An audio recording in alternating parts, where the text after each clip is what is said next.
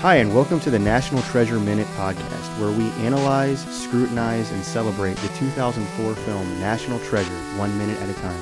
So put on your ocular device and discover a podcast beyond all imagining.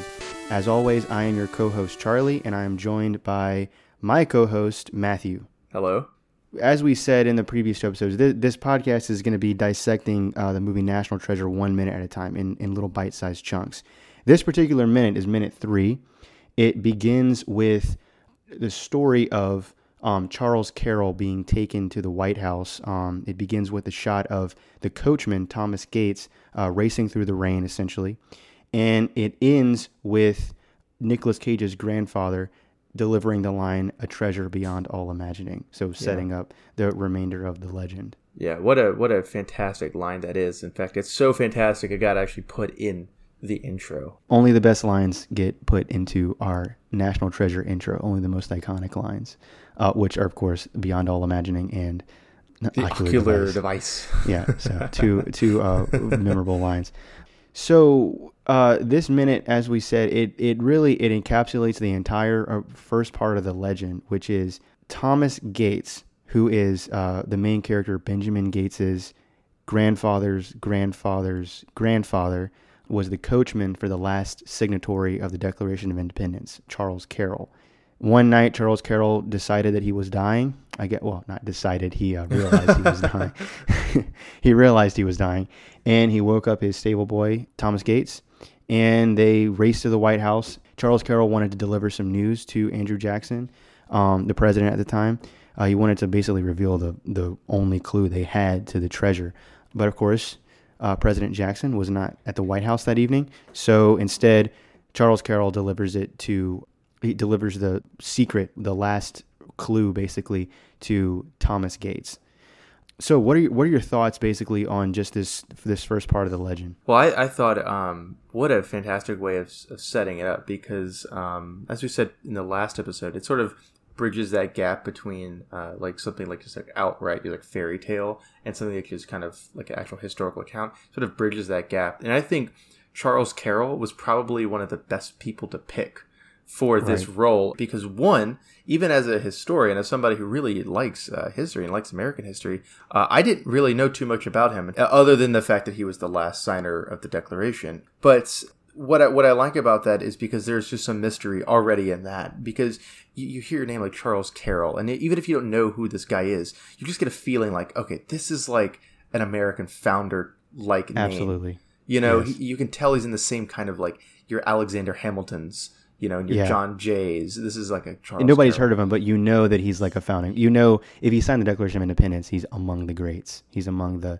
Hall of Fame. Exactly.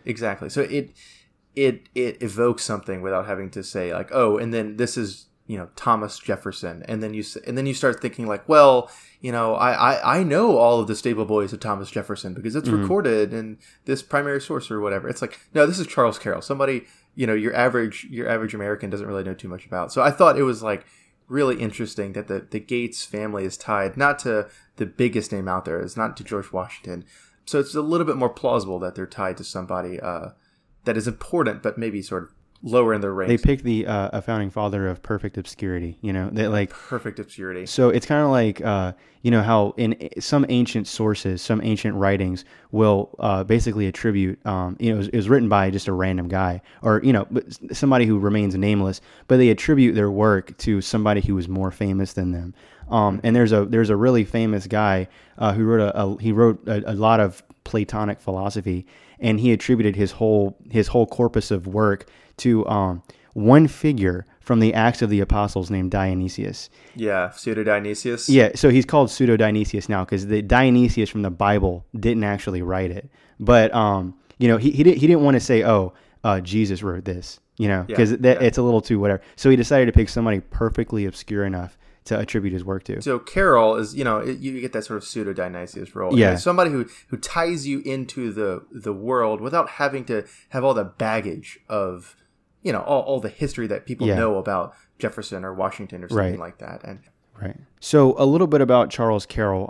Of course, as we did last time, we went on wikipedia.org/Charles Caroll. And we have discovered quite a bit of information about him. You know, a lot of what they say in this minute is actually accurate. Charles Caroll was actually the last signer of the Declaration of Independence. He was not a Mason, though. So Christopher Plummer says that he's a Mason. He wasn't actually a Freemason. He was the only Catholic signer of the Declaration.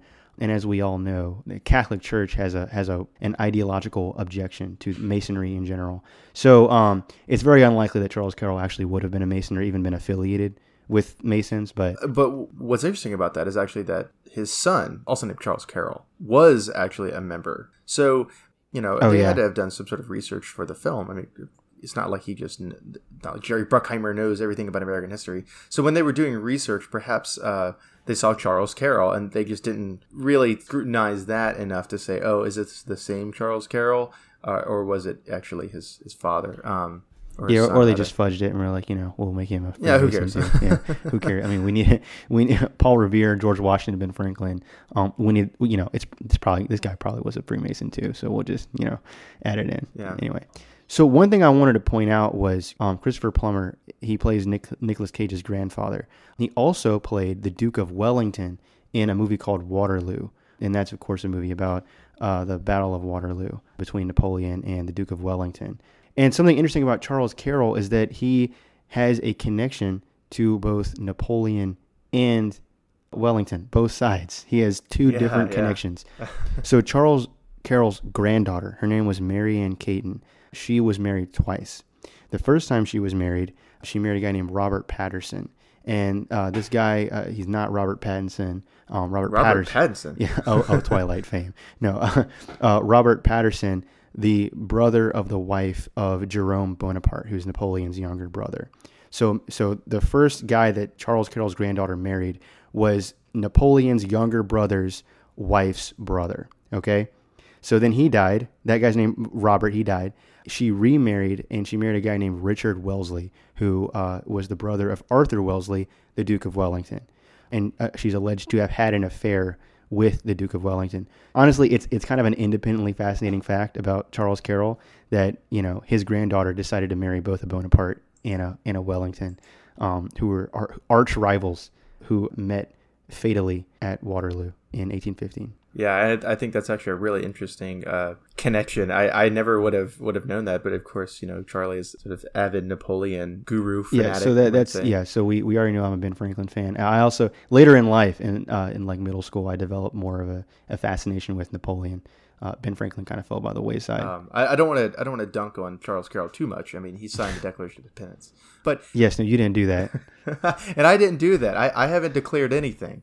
But one of the things I really liked was as the grandfather, as Christopher Plummer is telling this story, there's a one shot that sort of lingers on Ben Gates as a kid. And you can just tell in his eyes, he's like super, super absorbed with this story. That particular shot stood out to me because that is exactly the feeling a kid would have when their grandfather is telling them about 1832 Charles Caroll. Right. And then like you're related to him. And also, you know, he's going to lean in and say, a treasure.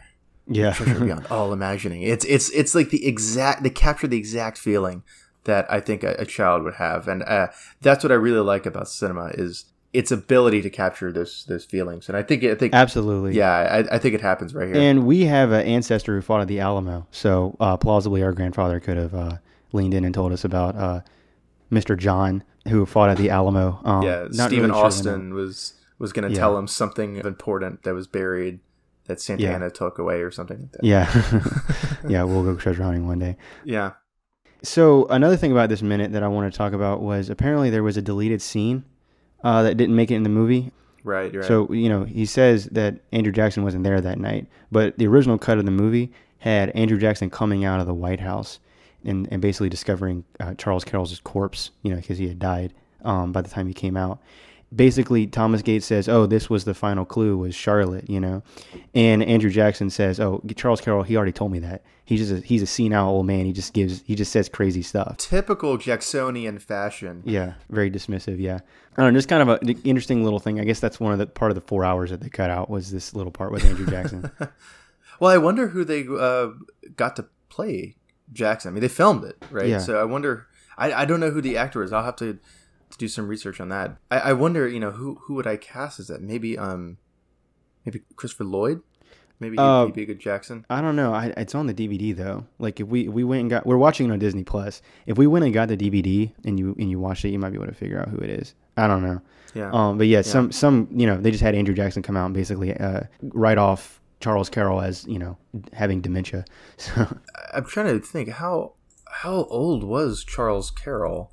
I think he died in his 90s, which is fairly impressive for. He was 95 when he died. Good genes. I don't know. I was thinking about I was looking into some genealogy, and there were the ancestors of my wife who they lived to be 101. He actually fought in the Revolution. He was this guy who was 101, and he became a Confederate. So I don't know. I guess he fought for the Revolution, then he fought against it. So it's one of those things that like with Charles Caroll, he is apparently so, I guess, little cared for that there was a World War II ship made out of him. It was made in October 1941, so before Pearl Harbor. Mm-hmm. And it actually, I think it saw action in World War II, but it was just a cargo ship, the As Charles Caroll. Yeah. But apparently it was sold for scrap metal in 1970. The As Caroll has no secrets aboard it. Yeah, unfortunately. I mean, you can go look, but... I don't know. There's no pipes aboard the As Caroll. Oh, and if it was sold for scrap, there's probably no ship to be found in the first place. So yeah, no, nowhere. So another part of this minute is just the grandpa's delivery of this whole legend. One thing I noticed is that right before he says the word treasure, he kind of stops and like looks around a little bit. Yeah, I noticed that. That was nice. Yeah. As if like he's just making sure nobody else is around before, or maybe he's like just kind of feigning it, like he's feigning that sense of secret. I mean, they're in the attic, right? Yeah. No, it makes the whole thing sort of electric. I thought what he was doing was almost like he was thinking in his mind, like, should I tell the story? Because he's thinking like it's so compelling, you obsess over it once you hear this story. So should I tell it to Ben Gates? Is like the point of no return. He's going to look to the side and he says, "All right, here we go." Treasure. And he's going to obsess over it, so he was right to do that. Yeah. It's a good beginning of the legend, and kind of, he doesn't start with the beginning. He doesn't start with the ancient Romans. He starts with, here's our family connection to the treasure, which is through Thomas Gates. It gives it a little bit more credibility, So this shot, this minute ends with Christopher Plummer's eye above one of the pyramids in Egypt, this pyramid in particular being unfinished. So it's just supposed to look like the back of the dollar bill. Yeah, and I would say I think that's probably one of the best transitions in like the whole film. Yeah, like that transition between him and then going into ancient Egypt, because that just stuck with me. I think it's one of those shots that a lot of people know from the movie. Like one of the other sort of well-known shots is probably Ben Gates holding the Declaration of Independence while he's getting shot. Right. Yeah, and then there's also this one with Christopher Plummer's eye above the pyramid. Yeah. It's just that sort of compelling. Yeah, it's a good visual idea. I used to think that this Egyptian part was like taken from another movie, but the fact that there's an unfinished pyramid and they, kind of use that to set up this visual idea of the unfinished pyramid, this like visual parallel with the back of the dollar bill, that makes me think that they actually did film that or, render that special effect just for this particular movie. Yeah, I don't actually know. I mean, I think maybe the shots of the Romans and stuff, that might have been B-roll footage from that's what I thought film, but I don't know. It seems to me like they could have plausibly filmed. Yeah, I don't know. We'll get more into that in the next minute, because the next minute is full of the ancient world and all those Ben-Hur type shots of the ancient Romans and the ancient Egyptians and whatever else. So we'll get into more of that in the next minute. So hopefully we'll see you next time. You can catch us on nationaltreasureminute.blogspot.com. Thanks.